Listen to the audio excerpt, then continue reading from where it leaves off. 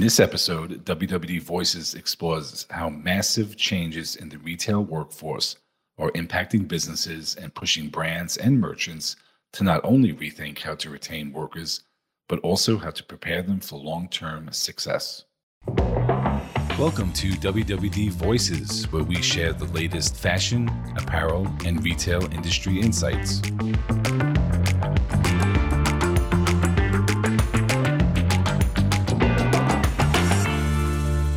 Welcome to WWD Voices. I'm Arthur Zakowitz, Executive Editor of WWD. And today, as part of Retail's Responsible Reset series with Accenture, we'll be featuring Joseph Tiano, Accenture's Global Consumer Industries Marketing Lead, who's going to be in conversation with Sarah Dunn, Global Human Resources Officer at Tapestry. So there's been a lot of change in the labor market and retail. In particular, it's been hit hard. I think they call it, what do they call the show? The Great Resignation. Yeah. And I think it's transforming how companies are thinking about their workforce. So within that context, we're going to start with Sarah. Sarah, can you tell us, how has the pandemic changed the retail workforce from your perspective? And what are some of the challenges ahead? The pandemic has been completely unprecedented, clearly. We have all learned and been agile and flexed in ways that, quite honestly, I don't think anybody ever thought we could. So from the very earliest days of making the decision with my executive colleagues that we close our entire network of stores worldwide, that was a very heavy-hearted day, I can tell you. But also being led by our hearts, led by people to continue to support our store staff through months of closure, and ensuring that we're supporting them in the best way possible. I think that enabled us to really, I hate to use the word rise from the ashes, but it created a feeling of agility and optimism that we could flex.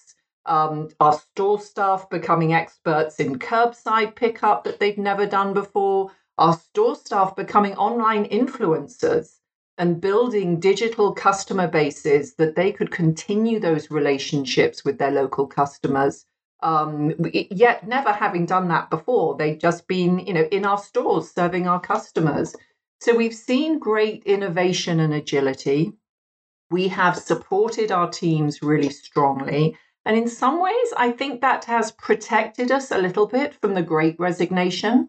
I'm actually really feeling, while we have to compete for talent on a day-to-day basis, that we actually have a really loyal, really committed team who are there to serve our customers if they're in stores or in corporate. They are learning how to focus our business on digital, learning how to create product, even if they're not together. They are just being stretched in so many ways. And I just can't wait to see what life's going to be like as we actually really do emerge from this pandemic. And life won't be the same. It's going to be different, but it's going to be exciting.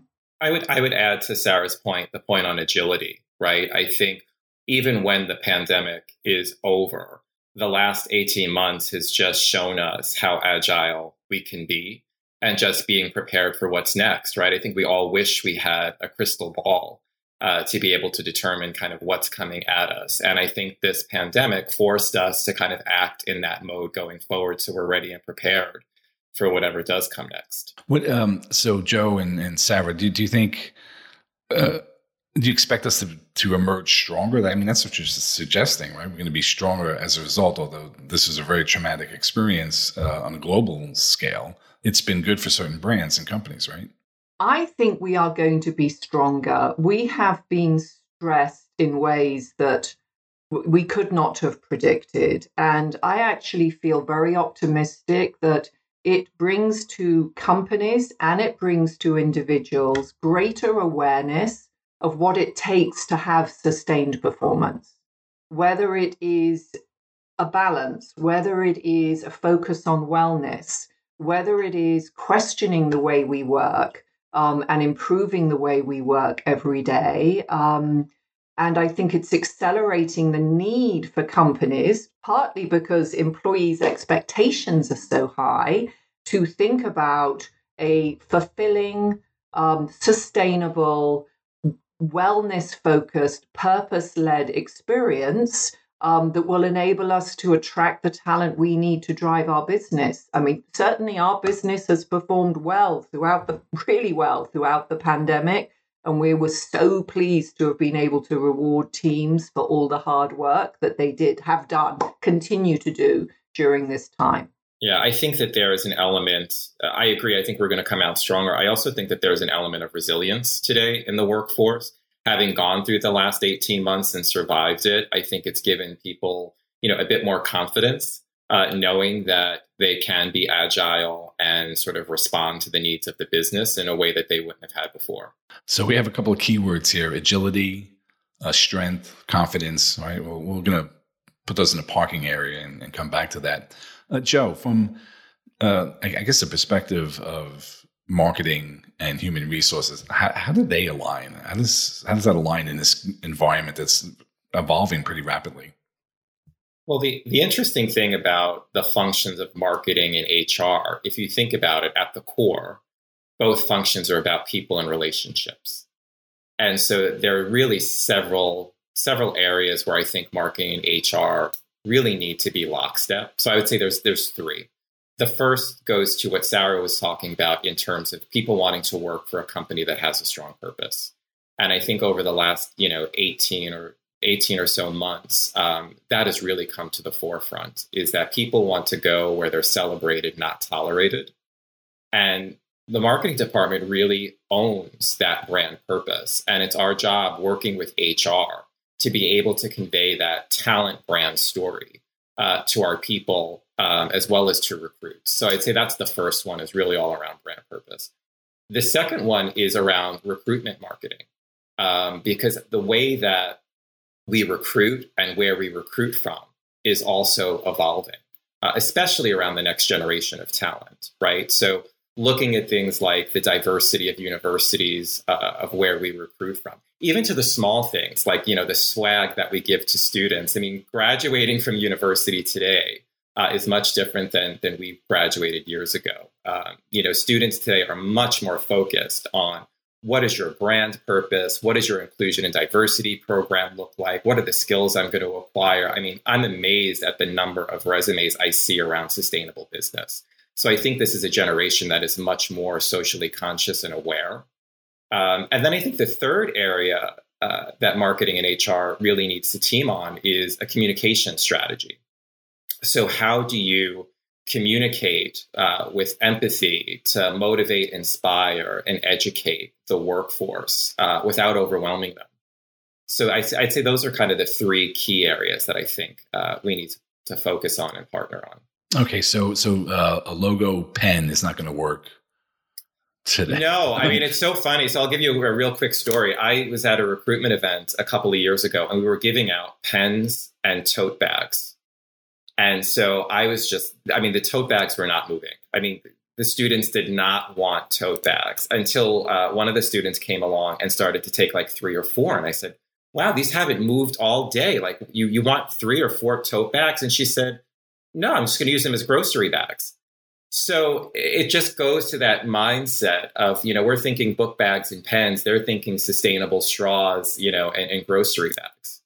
I could not agree more. I think, one of the things, I'm amazed that we were able to do it. It was so thrilling we were able to do it. We actually launched our new purpose during the pandemic. We'd been excavating, exploring, fortunately, before the pandemic started. But we made the decision under our new CEO, Joanne Crevoiserat, to go forward with launching our purpose to the whole company last November. So after a lot of research, we aligned on our purpose and values, and we were scratching our heads as to how can we launch this purpose, stretch what's possible in a meaningful way when we are all separated. And the team that was working on this came up with the most perfect launch. We actually had a cellist, OK Cello, come and perform on Zoom to the whole company He talked about the tensions in stretching what's possible. He talked about the right tensions creating music and the wrong tensions creating a horrible sound. And it brought it alive and emotionally connected us in ways that I would not have thought possible. So that was absolutely key, I think, to actually a lot of the resilience and the emotional connection that the teams have.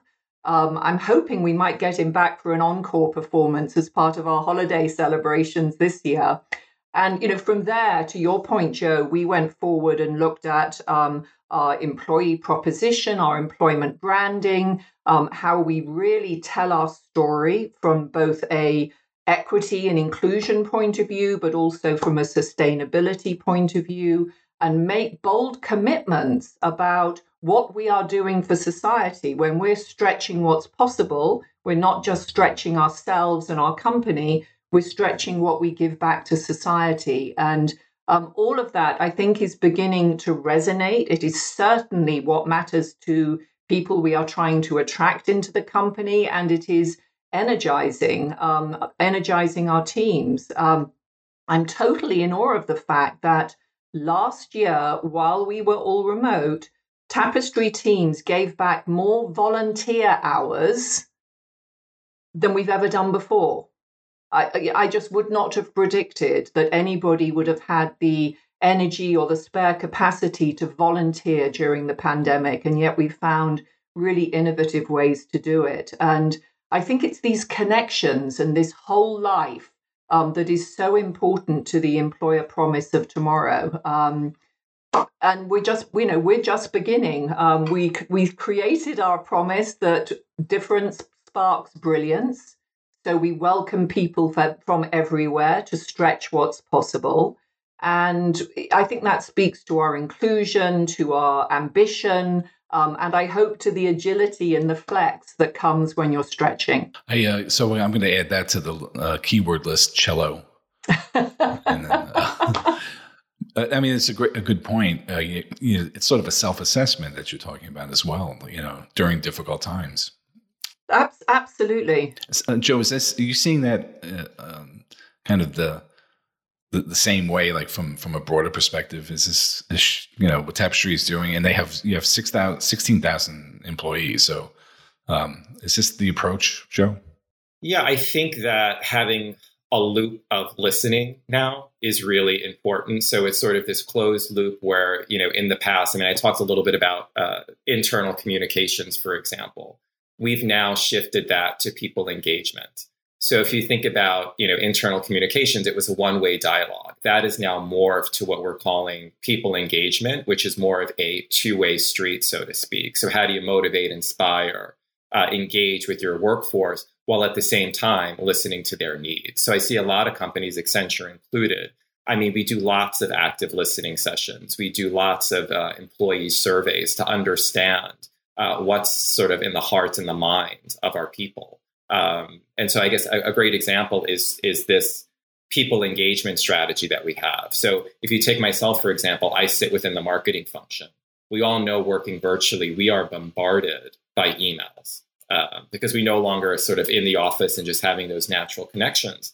And so I'm receiving emails from marketing leadership because I'm a part of that organization. I'm receiving emails from leadership of New York Metro because that's where I live.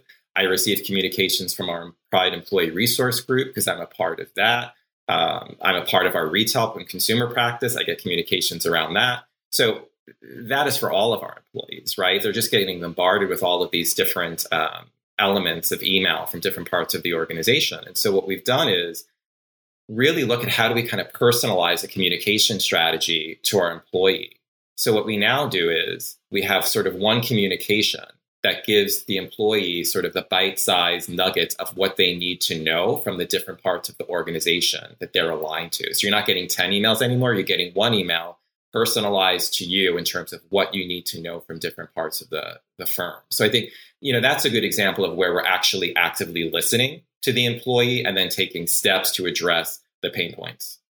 I love that. Similarly, I think everybody is completely overloaded, and I know Accenture's doing a lot of work on changing the way you work. You're further ahead of us in implementing Microsoft Teams, but that's going to, I think, revolutionize so much about where we work. We're also changing the focus that we have to be much more people-centered. We're just appointing our first Vice President of Employee Experience. And I've got such high hopes for what that role will do for us in that listening, communicating loop. I think we're listening on a much more frequent basis. We used to do an employee survey once a year. We're now doing it at least once a quarter, and gauging rapidly what's the one thing we should be doing. How can we focus in on that? What difference can we make in the next quarter? And I think that has changed the rhythm of how we adapt and how we are learning from our team members. And we are learning. We've just, one of our ERGs in working parents, probably, one of the most stressed groups of people in the world during the pandemic, has really helped us shape our new emergency childcare benefits because of their experience during the pandemic. Sarah, how is Tapestry planning for work in the future, the workforce of the future, given what's happening now and how it's evolving? Look, I think just understanding what is being asked of us by employees, the kinds of roles, the kind of work they want to do. I think, if nothing else, this last 18 months is bringing much more flexibility into how we work. We have demonstrated that we can be incredibly productive, work remotely, work on different time zones in ways that we had never done before. So we've been busy over the last few months really looking at the roles in our corporate environment in terms of which of them actually need to be in the office, mostly, which can be hybrid, which hardly ever need to be in the office, creating work personas, if you like. And sadly, we're not yet back in our New York headquarters. We're already back in Shanghai and London. So experimenting, but we're hoping, fingers crossed, to be back in the January timeframe. And we'll be working in a much more agile, flexible way. The investments we're making in technology allow teams to be connected asynchronously. They don't all have to be in a meeting at the same time. And I think that will change the nature of the way in which we work to a very great degree. And then I think the other aspect of it is the people-centered piece. It is about recognizing the whole person. How do they connect to our purpose? How do they connect to our values? How do we fit into the rest of their lives? And is their whole work and personal environment enabling them to do their best work? Can they devote enough time to themselves? Have they got the latitude to be creative? So many questions that I think will change the nature of work as we go forward. I think the other thing is we need to work on creating a consumer grade experience within employment. We're all used to our iPhones and doing everything we need to do absolutely seamlessly in our personal lives. And yet there's too much clunkiness in corporate roles, in corporate systems. And I think for a long time we might have put up with that. And I think we now really need to focus on that work experience and improve the integration that we see in workflow tools and in the act of being employed. Yeah, I think you had mentioned that when we were preparing for this podcast, we were talking about some of this. You described it as kind of smoothing out the employee experience. So how does that fit into the larger value proposition for employees? I think it fits into enabling employees wanting to have everybody doing their best work, focused on the role that they are there to do, whether it's a creative or a merchant or product development, sales, whatever it is. I want to reduce the noise level in, oh my goodness, I've got to step out of my day-to-day in order to do this corporate finance, procurement, HR process, all of which probably takes a different app with a slightly different user interface and maybe comes from a different supplier. That just creates friction in my workday.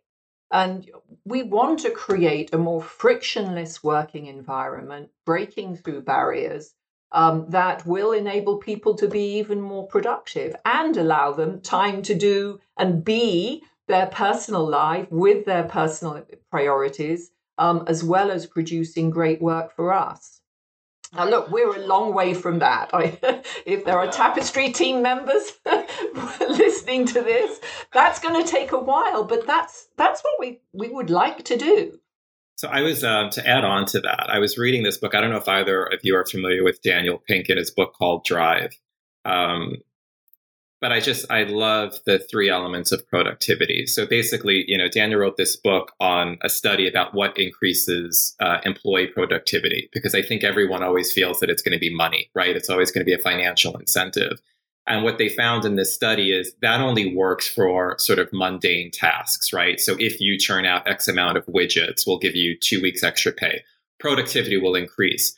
But when you look at the more strategic types of roles, the more cognitive-based roles, it's really not about money, but it's about three areas. The first one is around autonomy, which I think we've seen over the last 2 years. Do I have autonomy over my work? Do I control, my workload and what I'm doing? Mastery. And I think we're seeing this a lot in retail right now. So am I being challenged with my skill set? Am I acquiring the right skills? We're seeing a lot of upskilling of the workforce in retail right now. And I think upskilling is different than training, right? Training is giving me the right tools for my current job. Upskilling is giving me the right knowledge and capabilities for a future role that I may not be able to do today. And then that third area goes back to what we've been talking about all along, is purpose.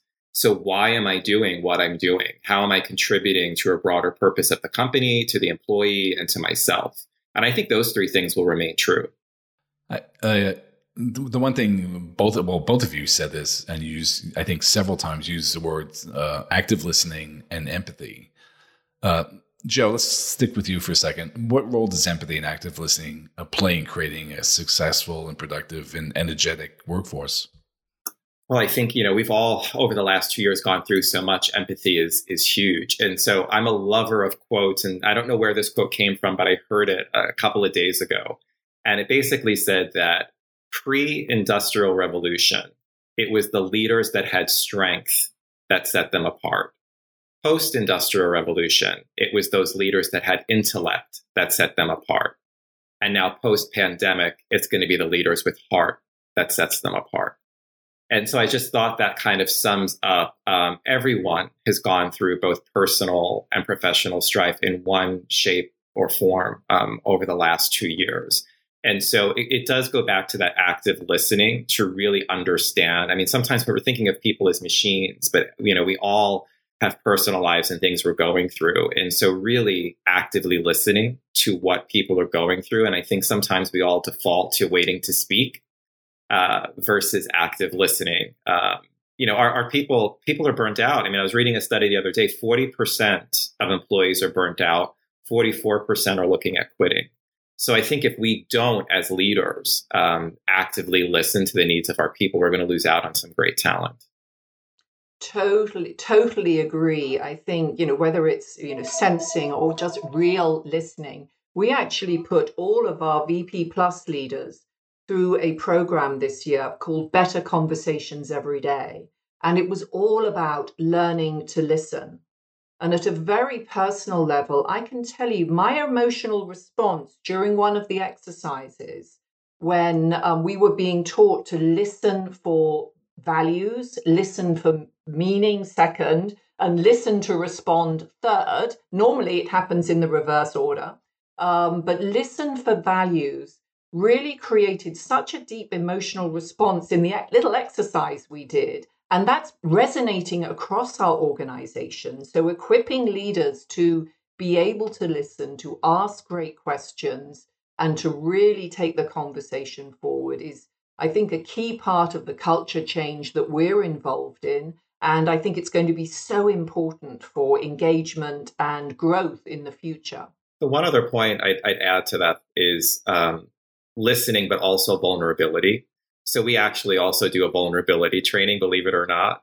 And so it's asking the right questions, it's listening. But I think, leaders of teams, if you have the courage to be vulnerable with your people, it just creates that safe environment where people feel the ability to open up and be themselves.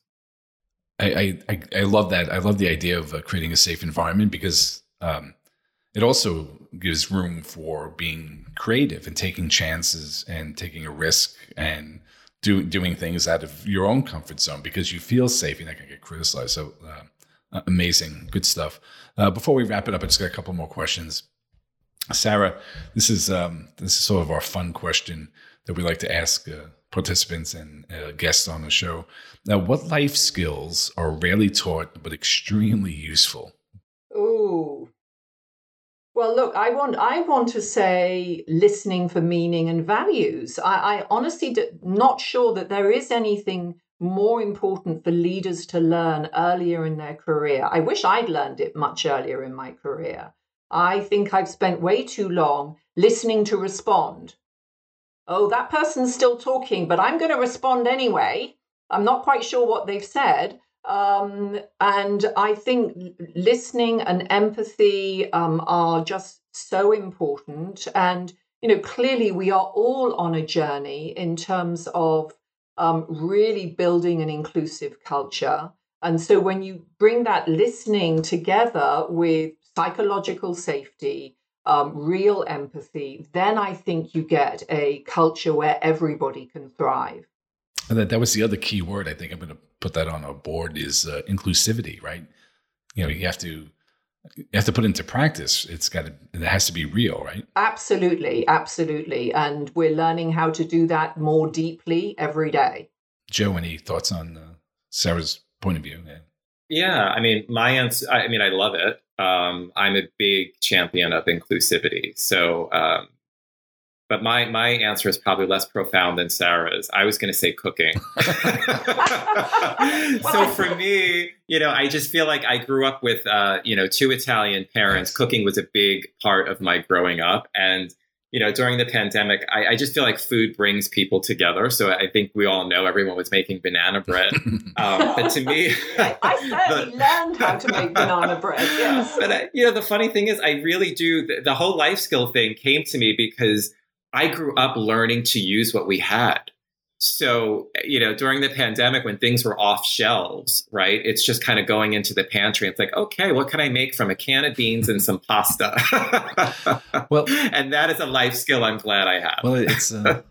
I'll be round to taste it, Joe. Okay. Winston, looking forward to that. And then, Joe... You're both invited. We have, while we're on this topic, this podcast is about retail resetting. So how do you personally reset? Oh, for me, I love to work out. So I am a big fitness enthusiast. And, studies have shown that you are, and again, I'm a creative, and studies have shown that you're the most creative, not in front of your computer, but it's actually when you're doing something completely unrelated. So I always say I had my best ideas on the treadmill. And, I've always been an indoor treadmill runner. And so the pandemic forced me to run outside. So I kind of get these two different experiences. One, fitness by running outside, and two, being in nature and outdoors. And so that just completely resets and reinvigorates me every day. I agree. I have a rail trail that's right behind my house. I can actually walk here from it. And I go on the trail, I take a notebook, or I talk into my phone and make recordings. And it's like the head opens up and the ideas flow out. Yes. I think very, very similar to me. I certainly walk more outdoors than I was. I'm a big Peloton person, so I've pedaled an awful lot in the last year and a half. And I think resetting for me is about spending time with family, cooking, and a secret passion around knitting, if that doesn't sound too crazy. Nice. Sarah, I expect a scarf for the holidays, Sarah. All right, so I'll pick mine up. We'll have dinner. We'll have knitted things to wear. Amazing. Well, I think we're out of time, but I want to thank both of you for participating today. It was a great conversation. Again, this is part of the larger series on retail's responsible reset with Accenture. And until next time, we'll see you again. Thank you. Thank you for attending. Thank you. Thanks, Arthur. Ready, reset, grow. Accenture helps retailers around the globe embrace change to seize the future. Learn about the 5 imperatives of retail's responsible reset and how leading retailers are partnering with Accenture at accenture.com/retail.